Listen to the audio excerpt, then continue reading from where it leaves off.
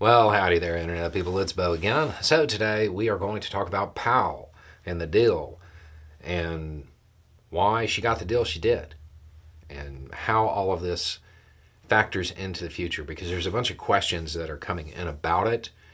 And I think there needs to be some context in what it appears Fulton County is trying to do. And honestly, it's the opposite of how cases of this size dealing with public figures tend to work. So we're just going to run through that real quick. If you missed the news, Sidney Powell entered a guilty plea. She has agreed to cooperate. So it's 6 misdemeanors and 6 years probation, $6,000 fine, an apology, a recorded statement for the prosecution, and has to agree to testify truthfully against her co-defendants.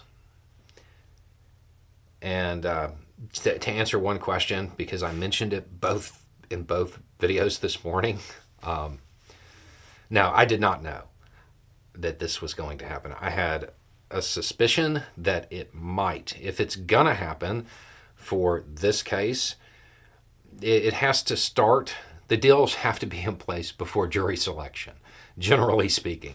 And jury selection starts tomorrow. So that's why I mentioned it. I didn't know anything.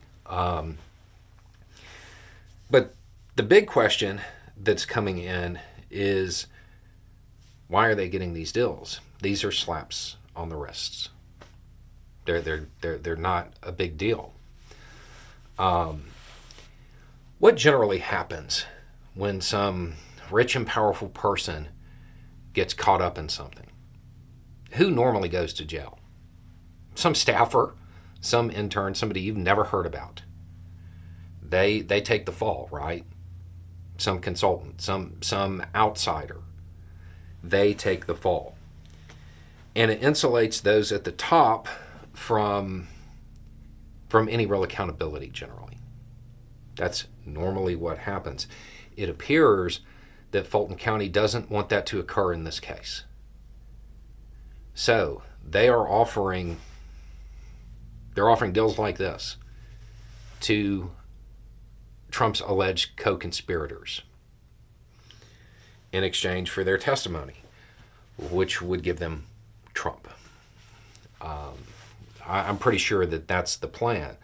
Now, the other thing to note as people talk about the 6 years probation and no jail time and all of this stuff, the other thing that's important to remember is that as time goes on, the deals aren't as good. The more time that passes from the time of indictment, generally speaking, the less prosecutors are willing to come across with something that doesn't include jail time. This helps them from having to prepare a whole bunch of stuff that they would need as evidence that could be substituted or put into context by testimony. So that's the trade-off there. The deal is part of Fulton County trying to build a case against the top. There are a lot of people second-guessing the Fulton County DA on this one, and that's been going on since the beginning. They'll never get a grand jury. They'll never get past a special purpose grand jury. They'll never get a recommendation to charge. They'll never get through the indicting grand jury. They'll never get an indictment. It'll get thrown out. They'll never get anybody to plea. The people who've been saying that have been wrong every step of the way. They're putting together a case to get to the top. And there's a whole lot of people on the lower rungs. And I know with Powell, it doesn't seem that way. Because very public, the Kraken and all of that stuff. As far as the actual planning and the actual move to disrupt things at a wider level, Do you really believe that Powell was a mastermind?